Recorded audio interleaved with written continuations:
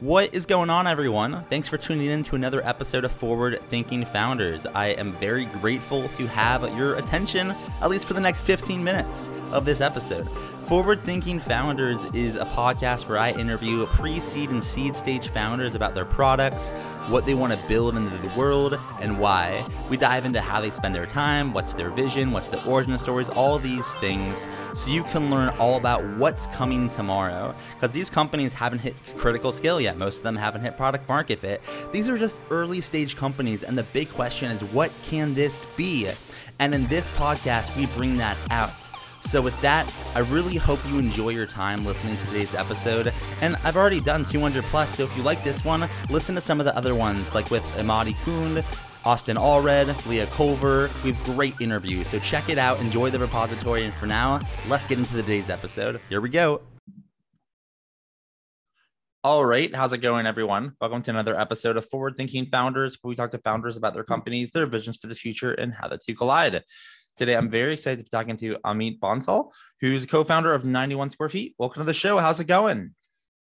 It's going good, Matt. How are you? I am doing it really well, just doing some podcasts, drinking some coffee, and stoked to be talking to you about your company. For people that haven't heard about what you are working on, what are you working on? What is 91 Square Feet? So at 91 Square Feet, we help businesses build their retail outlets, offline retail outlets. Like if Starbucks wants to build 1,000 outlets in a short span of time without getting into complexity of managing all the subcontractors, all these kind of things, we are one company that they can work with. So kind of walk me through, if I kind of heard about you from this podcast or the internet or something like that, and I wanted to use you and kind of become a customer, can you kind of walk me through what the user experience is of someone that was going through kind of your product to kind of run these operations? Yes. So first of all, first thing that we do, let's build on Starbucks example. If Starbucks signs up with 91 Square Feet, first thing we do with them is we explode their entire retail identity into different elements like signage, reception counter, different kind of fixture, table, chair, lighting, tiling, everything. And we break down every element down to what kind of machinery it will require to get executed. On the other hand, we have a bunch of suppliers who we are deeply integrated with, wherein we map what kind of machinery, manpower, skill set they have. And on the platform, we have created a platform wherein we mix and match these requirements. And on top of that, we have built multiple project management workflows, like these interdependencies between tasks. For example, shelf work cannot start till the time paint job is done. So if there's some delay reported in paint job milestones, so the production window of the shelf work will get adjusted, so that at any point in time, a customer will get a high level idea of whether his projects are running on track, off track, what is the overall progress update, which is there all across the sites. So it becomes a single window to command your entire expansion in the physical world. And tell me a little bit about the origin story here. Why did you decide to work on this company and solve this problem? So I have been in the shoe of a retailer. I worked for a company called Vanusion. It's a fashion retailer here in India. It was a brief stint, and I myself am a civil engineer. I have worked as a structural designer as well for some time for a company called WSP. And I just, at some point in time, I stumbled upon this problem. There were some macro indicators which told me that this is a real problem which requires solving. So one instance we discussed at that point in time is that we looked at Starbucks opening 10,000 outlets in the first 13 years since inception around United States and the nearby regions. And there's a company called Luckin Coffee in China, which opened 8,000 outlets in first 3 years since its inception. But we don't see any such aggressive expansion growth story when it comes to Indian retailers. And when we looked, double clicked on the problem, we realized that the entire supply side ecosystem of fit out suppliers is all unorganized.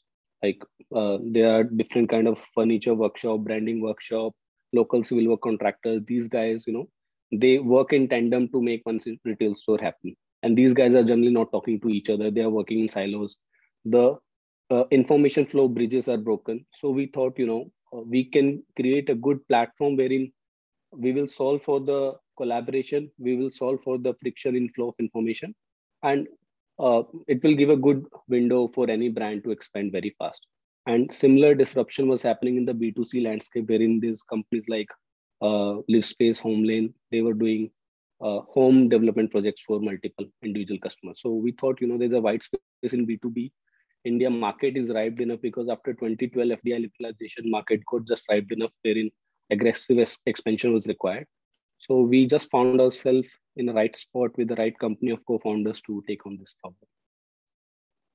And as you've gotten started on this, I mean, it's a large problem, huge opportunity, right? So that's exciting. What have you learned so far as you've been taking this on? It could be about product, marketing, fundraising. What have been some lessons you've taken away so far?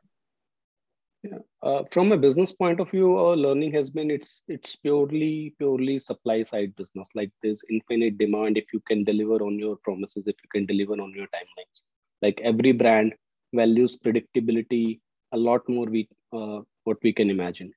So our at the moment our entire effort is concentrated towards making the in cracking the supply problem, wherein we are trying to digitize this entire supply chain. We are trying to control the every leg of supply chain in terms of what kind of materials will be sent to the workshop and what all milestones it will follow inside the workshop, how it will be dispatch tracking, how the on-site operations will be broken down into different smaller components, so that we can currently, if you look at it, it's a black box kind of a system. You give a job to a subcontractor, at the end of the day, when your execution window is over, that what is happening with your project. What we are trying to do is we are trying to break it down into small steps, so that if something is going off track, we get to know that much in advance and we can take a suitable action while we have the time. And if you were to kind of look out into the future, 5, 10, 15 years, what would you say the big vision is here, and what direction are you rowing in every day? So India is still a country wherein retail is overall $1 trillion market, wherein offline transactions are close to 95%. It is dominating online from 20:1 kind of ratio. And if you look at Indian population, the first business idea that strikes majority of Indian people is to open a retail store. But a lot of them do not get to cross that bridge because they get stuck into the complexity of expanding that physical infra. So we are just trying it to make it a breeze. Like if you know how to make good cakes, we should be the one who will tell you that just sign up here. We'll set up a good nice bakery shop, and if it runs well, we'll open 100 more in at a click of a button practically. And to make it happen, and to build the company you want to build and solve the problem, you'll need some help, right? I mean, it takes a village to make a startup work and scale. So my question for you is, how can the forward-thinking founders and Seed Scout community help with your vision here and help make it happen? Are you hiring? Are you raising money? Are you looking for customers? Partners? How can we assist? So yes, Matt, so we are doing all of these things. So definitely a lot of help can come in these areas. And there's one specific thing that I would be very interested in is, so we are a part of YC Group. So we recently integrated our platform with a company called Matterport, wherein we are giving our customer a 3D visualization walkthrough of the site. Like the reporting becomes much more smoother. You can have contextual conversation within the built environment and all these kind of things. And we are also speaking with one video analytics company wherein they will take footage from the CCTV and give you good insights on your consumer. So we are trying to create one single place wherein, if a retailer wants to get access to the emerging technology, wants to go physical, everything is available at one place. And I'm pretty sure that in the Seed Scout network, there'll be a lot of founders who are building tech for retail. So I think we are very much open, and in fact, we're very much interested in collaborating. We can open a lot of doors for those technologies in terms of, like, we are working with almost 20-25 brands, of building close to 60-65 stores a month right now. Every day we are building close to 2 stores. This is the pace we are operating, and we probably will be building at a 10x pace in a year's time. So I think there's a good win-win there. And if someone in the community or someone listening wants to kind of learn more about what you're doing, take you up on that, or just kind of like engage with your company, how can they find you on the internet? Do you have a website, social media, email address? How can someone reach out? Yes, so you can just simply Google us with 91 square feet, or our website is 91squarefeet.com, or in short form 91sqft.com, both works. So from there on, if there's a business query, so they can reach out. Otherwise, LinkedIn is another way, like we open up all the vacancies over there. Otherwise as well, we are pretty active. If somebody drops in an email to the contact email ID, it generally gets distributed to a couple of co-founders, us co-founders, as well as the right stakeholders. So from there as well, we are always picking if there's a right conversation for us to pick up. We pick that up from there. Cool. Well, I appreciate you coming on to the podcast. Best of luck kind of building this out, and appreciate you coming on. Thanks. Thank you, Matt. Thanks for your time.